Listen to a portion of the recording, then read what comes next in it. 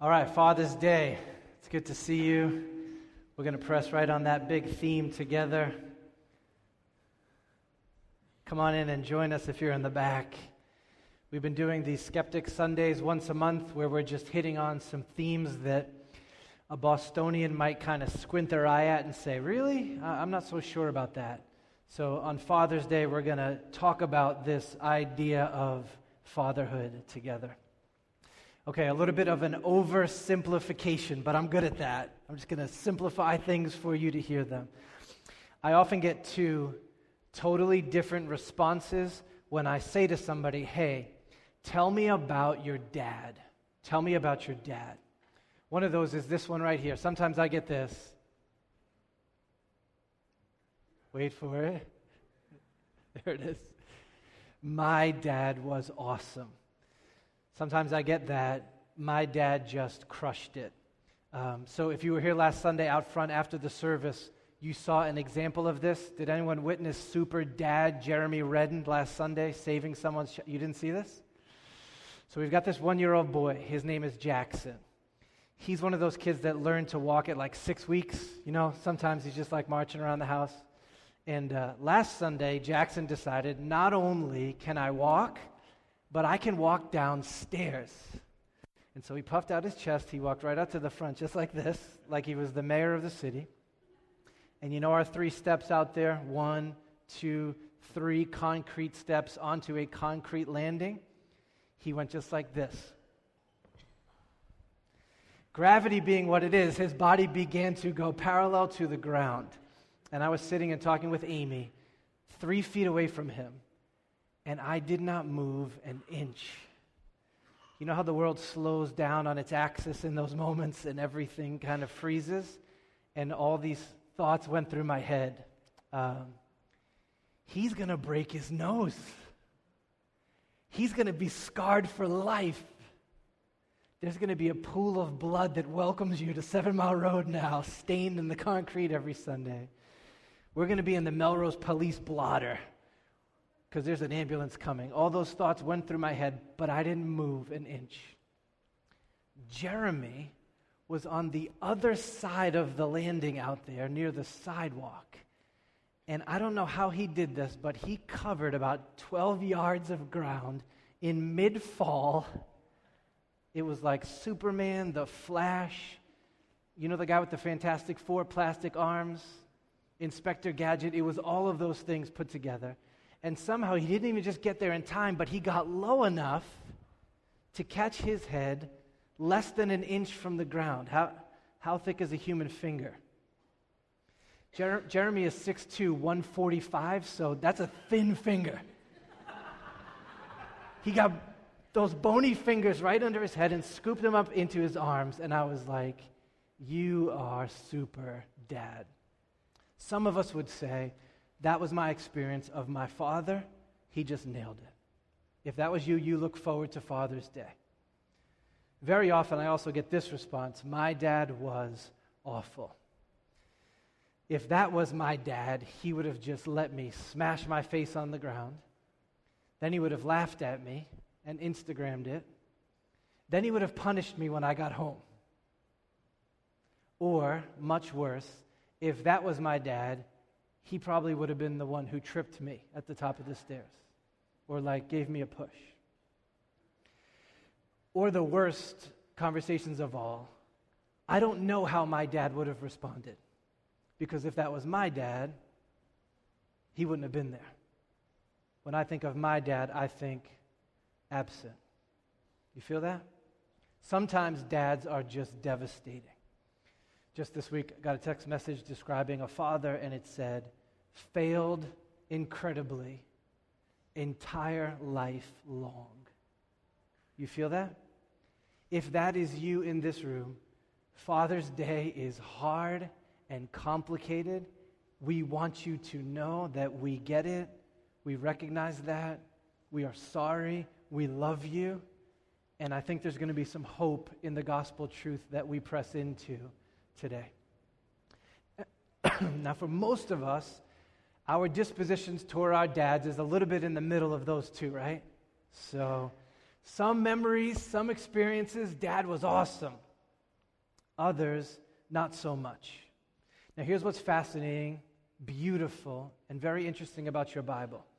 The Bible teaches us that whichever is the case with our dads, good, bad, ugly, we are to honor our dads. That's the clear teaching of Scripture. I want to talk about why that command is and what it actually means with you today. All right, let's pray and we'll do it. Father, as we look at 3 verses of Scripture, I pray that the goodness of your fatherhood would be crystal clear in this room. I pray that you would heal us. I pray that you would move us to obey you by being a church that honors our fathers. Hear my prayer for that and answer, I pray. Amen. Okay, if you are alive right now in the Commonwealth of Massachusetts, you know that we have this ubiquitous and relentless social experiment going on.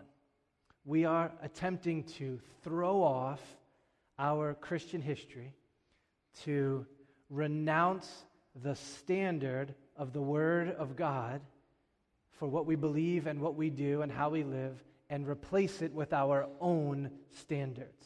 That's what we've been about for a couple of generations in Massachusetts.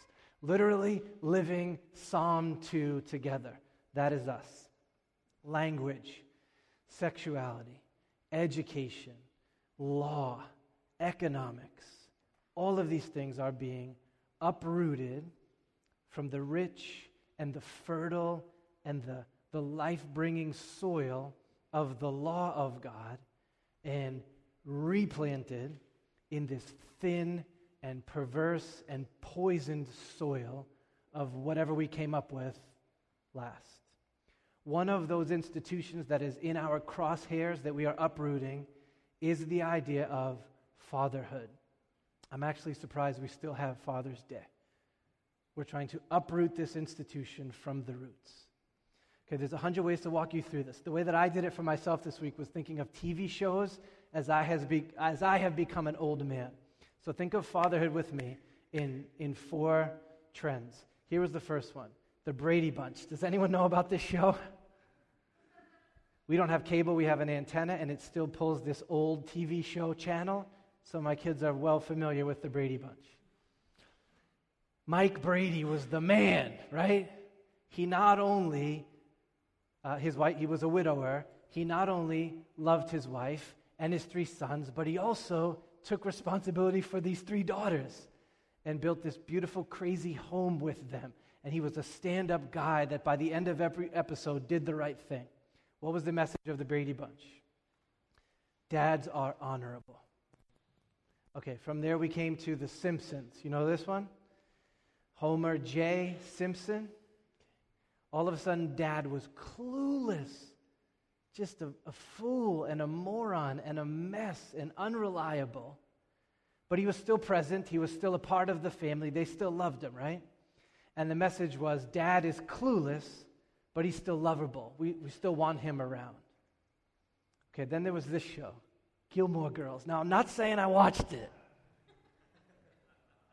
I'm saying somebody told me about this show. Who was the dad in this show? There was no dad, right? Now, whatever the cause there, his failures or whatever it was, Gilmore Girls was about, hey, Dad's not here, but it's going to be okay. We got this. We can do this. And it wasn't so much smashing on Dad, but saying, if he's not around, we're going to be okay. And the message was, we don't really need dads. Dads are optional. Okay, now in our day, things are going downhill really fast. So I don't know if you know of this show, The Bold Type. So here's the advertisements that you will see for this show. On Tuesday night, join us as we smash the patriarchy. That is the box ad that shows up for The Bold Type. There are no dads in this show. There are no men in this show.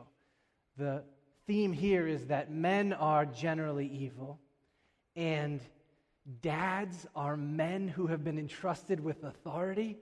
That is like the worst evil of all. We need to smash that. Dads are evil. You feel this trajectory? Now you could trace it through literature, through academia, through the movies if you wanted to. Here's our question. Why are we careening in that direction? Why? Here's why.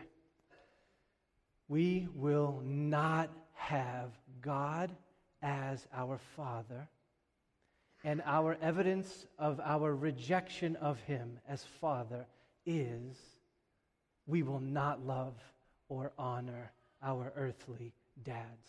We won't do it. Do you know what an effigy is? Have you heard that word before?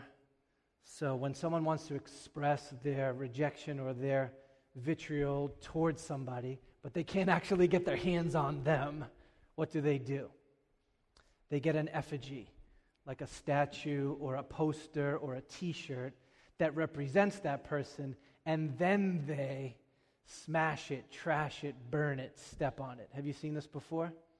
So in the Philippines, they're doing this with President Rodrigo. In Mexico, they're doing this with President Trump. When LeBron signed with the Heat, they did this in Cleveland. They took his 23 jerseys and they set them on fire, burning, smashing in effigy. That is at the core of what our rejection of fatherhood is. It just is. We reject all forms of earthly fatherhood because we will not have God as our Father. This is so interesting because the Trinitarian confessions of the early church, they were always in defense of which member of the Trinity. Do you know? Who was it that the first confessions, Trinitarian confessions, had to defend his honor? Who was it? It was Jesus the Son. They had to fight for his virgin birth and his resurrection and his divinity and his humanity and his perfection. It was constantly defending the honor of the Son. All the attacks in their day were on Jesus. But you live in a different age. Bostonians are kind of good with Jesus, right? At least the emasculated, edited version of Jesus. But we have the t-shirts. Jesus is my homeboy. We're good with Jesus. And many Bostonians will tell you, hey, I'm not religious, but I am spiritual. And so we're open at least to the idea of God as a spirit in some sense. But God as Father, exercising authority in our lives, we will not have it.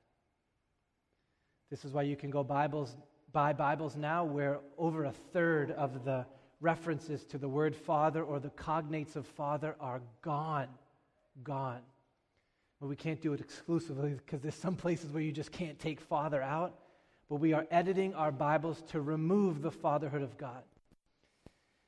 Have you paid attention to the Trinitarian debates that are going on now?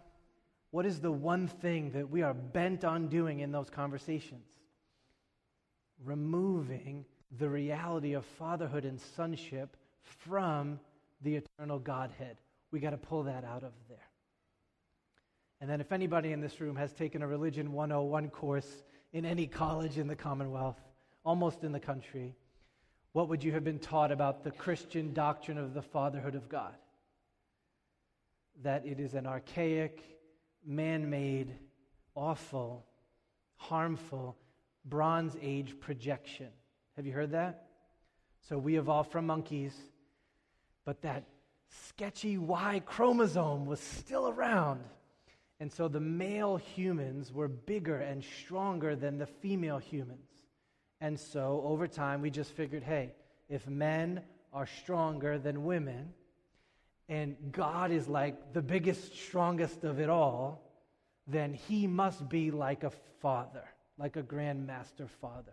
And we projected earthly biology onto divinity. And please, can we stop that? The problem is that is not true, and not only not true, it is literally 100% backwards. It's flipped around. All human fatherhood has its genesis, its root, its origin in the eternal, glorious, good fatherhood of God. Here's how we say this doctrinally. God's fatherhood is the archetype of human fatherhood. That word archetype comes from Greek, 2 words, arche, the original, the primitive form, and type, a model or an example. So you have God as Father, eternally, benevolence, strength, providence, provision, love. And then he infuses all of that glory and that goodness of that fatherhood into earthly fatherhood. All right, we could sketch this a bunch of places in the Bible. Let's just look at one together. This is Ephesians 3. Paul is telling Christians in a city like ours, I pray for you, and when I do, for this reason I bow my knees before the Pater, from whom pas patria in heaven and on earth is named. All right, I left a little bit of Greek transliteration up there so that you can see it. In Greek, the word play that the Spirit is doing here is on the theme of Father. So you have the Father, God, the one to whom Paul prays. And then you have from him all fatherhood, sometimes translated every family or all familyhood. And the big idea is very clear that fatherhood spearheads, grounds families, and that earthly reality gets its shape from, its contours from, its definition from the fatherhood of God. This verse and the truth behind this verse changes everything about how we think about fatherhood as an institution. At the root of all fatherhood is a perfect dad. A perfect dad. Now, I could preach for that on hours. I want to give you one scene that will just take your breath away. Think about the baptism of Jesus. Jesus is here, and he is going to identify with us completely. And so he goes out into the Jordan River to say, I need to be baptized just like all sinners, because I am here to stand in their place and to save them from their sin. When he wades into those waters of baptism, it is the first time in the Gospels that we hear God the Father speaking. And what does he say? Hold on to your chair because it'll knock you back.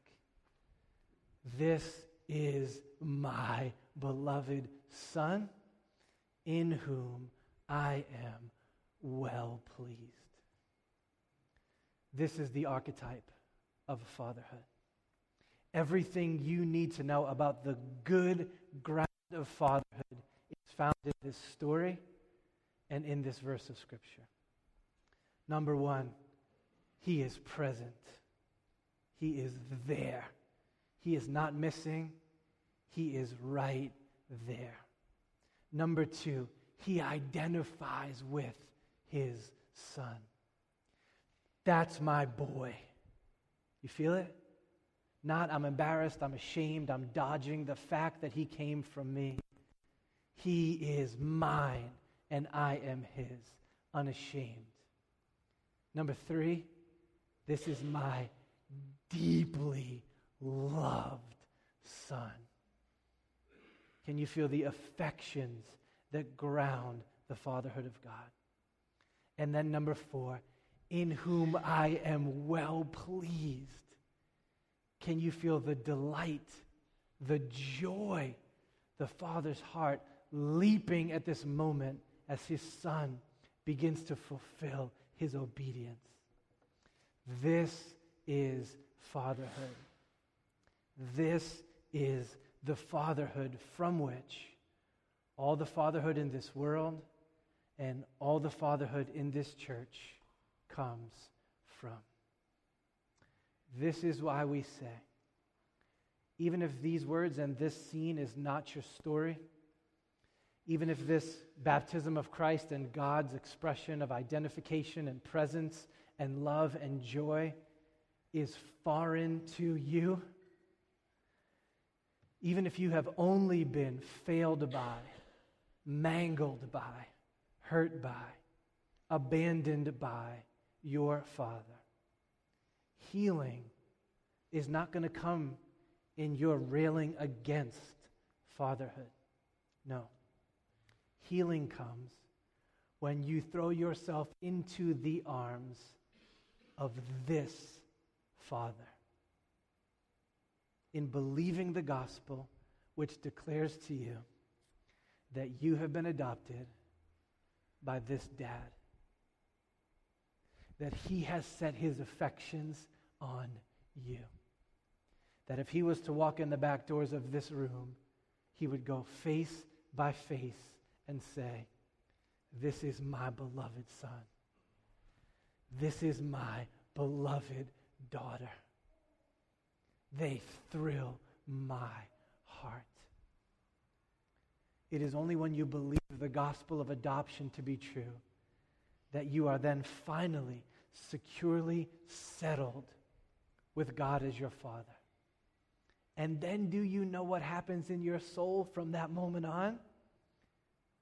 God the Father, by His Spirit, is going to soften your heart toward the institution of fatherhood. And to your dad in particular. I'm telling you. You will find your new gut reaction to fatherhood not being smash, but embrace and honor. Honor. It should be no surprise to anybody in the room that the foundational command of Scripture toward our fathers is what? Second tablet of the law, the 10 commandments, number 4, there it is in black and white. Here it is. Honor your father. Honor him. So there is this sick and twisted heresy that is rising up in American pulpits right now that God's law is passé and unneeded and irrelevant, and we should get unhitched from it as New Testament Christians. It's nonsense. Just the opposite is true. Our justification always issues in sanctification, and that is aligning our lives more and more tightly behind the law of God in how we live. And God's law says that the fundamental disposition of our hearts toward our church fathers and our earthly fathers is that we would honor them. All right, let's talk about honor. Have you heard this phrase before? Respect is earned, but honor is given. Have you heard that before? So there's some truth in that statement. The big idea there is that when we honor someone, we don't do it because of their performance or because of their merit. We honor them simply because their station, their identity, their essence deserves honor. So the Bible says to you, honor everyone. Did you ever go like time out? You know, what about literature professors and Yankee fans and diversity officers? And we're supposed to honor everyone regardless? How can I do that? The Bible's answer in one sense is yes. Why? Because you and I and all of us, in all of our sin and imperfection, we bear the image of God. You would never withhold honor from a man, a woman, a baby, a son, a daughter. You honor them just because God's stamp is on them. The Bible says honor the king, and that was written when Nero was the emperor, and he was a mess. There's honor in the office of civil ruler. Husbands, you are to honor your wives even in their sin because they are equal to you, partners with you in this marriage. Churchgoers, you are to honor your pastors as jacked up as they are because the office of elder is honorable. And it's the same thing with your dad. There is dignity in his office, in his station, dignity. And we are to honor our fathers. I don't know if you saw The Force Awakens, but it has one of the worst movie moments that I've seen in years. Kylo Ren is standing on the bridge with his father, and spoiler alert, he murders him. He murders his father. I almost needed to get up and leave the movie theater. I was just so troubled at that scene. That is wrong. It doesn't matter how bad of a dad Han Solo was, and I get the impression he might have been one of the worst, right? I'm sure he was way more awful than awesome. You are called to bear with your dad. You are called to embrace your dad. You are called to love your dad in all of his faults and his failures. Honor your father.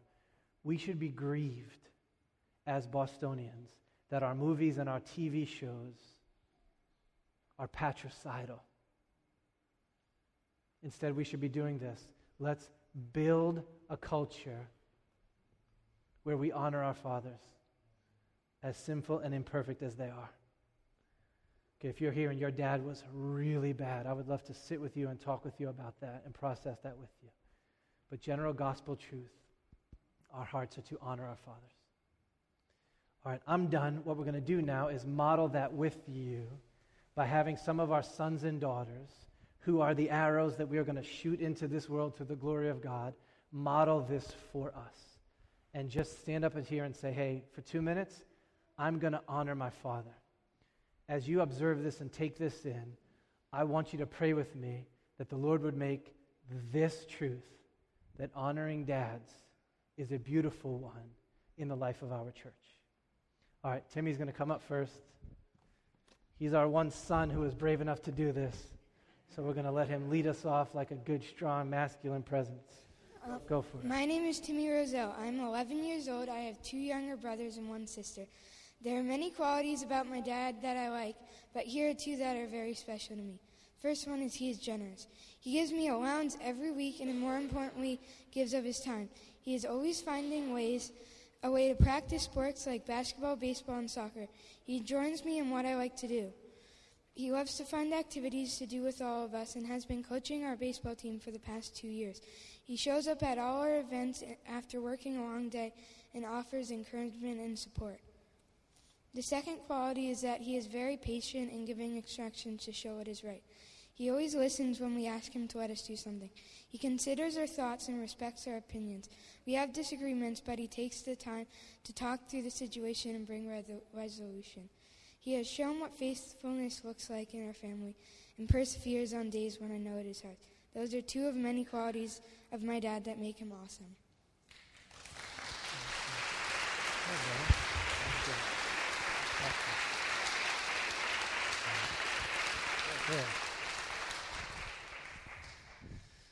Rob, we honor you, Dad. Lauren.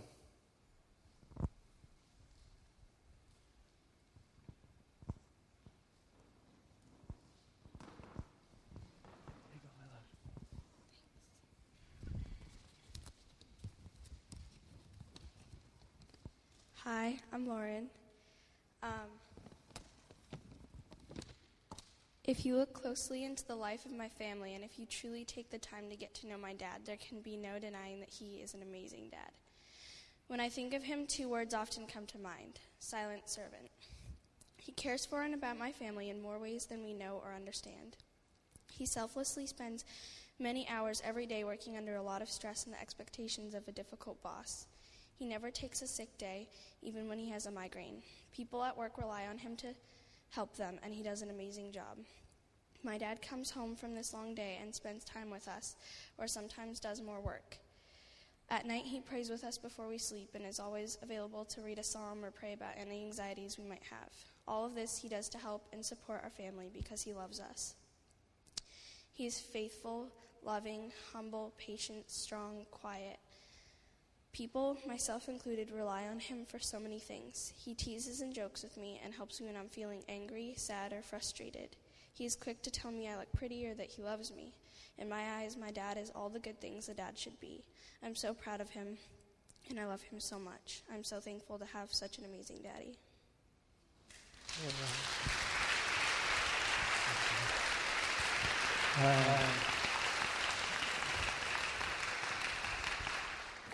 Jacob, we honor you in that. Madison. Madeline. I've only heard Maddie before. My name is Madeline Alexander, and something that I love about my dad is that he helps me with softball. He drives me to all my games and practices no matter how far they are. He will help me practice and give me tips even when he has grading to do. He's been one of my coaches for 7 years, and he's never stopped helping me play softball.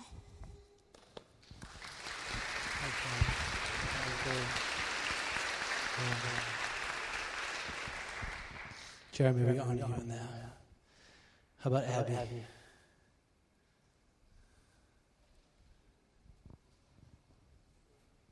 She's got a whole book. Oh, man. All right, you want to come right in the middle so everybody can see your little face? That's good right there. One thing I really love about my dad is that he helps me and Alex get ready for bed every night. Each night he spends time with us talking about our day. We tell him stories about what happened at school, and he always listens patiently. He also sings us songs and tells us stories that make us laugh. I like it best when he makes up stories with our family and friends in them.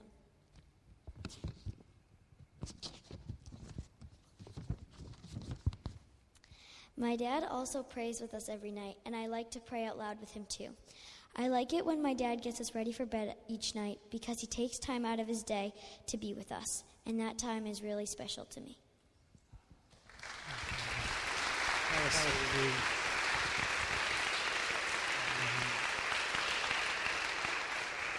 Dave, we honor you in that, brother.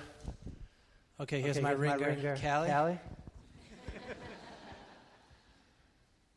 She demanded that she be allowed to do this. I gave it. Is everything okay on that phone? I see a funny message.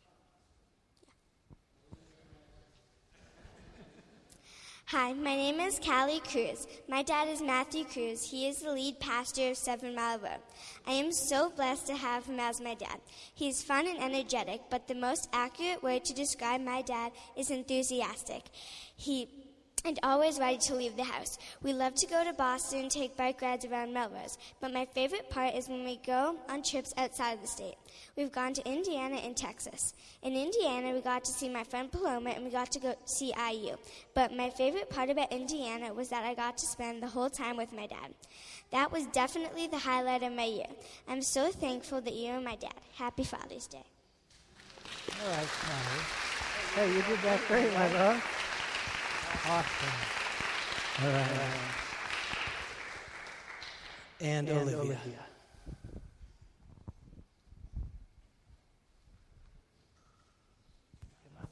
Can you go right in the center so everybody can see? I'm sure everyone here loves their dad as much as I love my dad. Well, I love my dad more than words can tell, and here are some reasons why I love him. 1, he is always ready to support me in any way he can. 2, he works so hard for me so I can live a happy life with all the things I need. 3, my dad is always in the mood for playing a game, playing catch or basketball, and even to tell some funny jokes. 4, he always seems to be interested in what I did in school or what I have to say about something, even though sometimes I have boring things to say. 5, my father always thinks about me and cares for me. I truly love my father. If he wasn't my dad, I would not be who I am today. Okay, well, that was so sweet.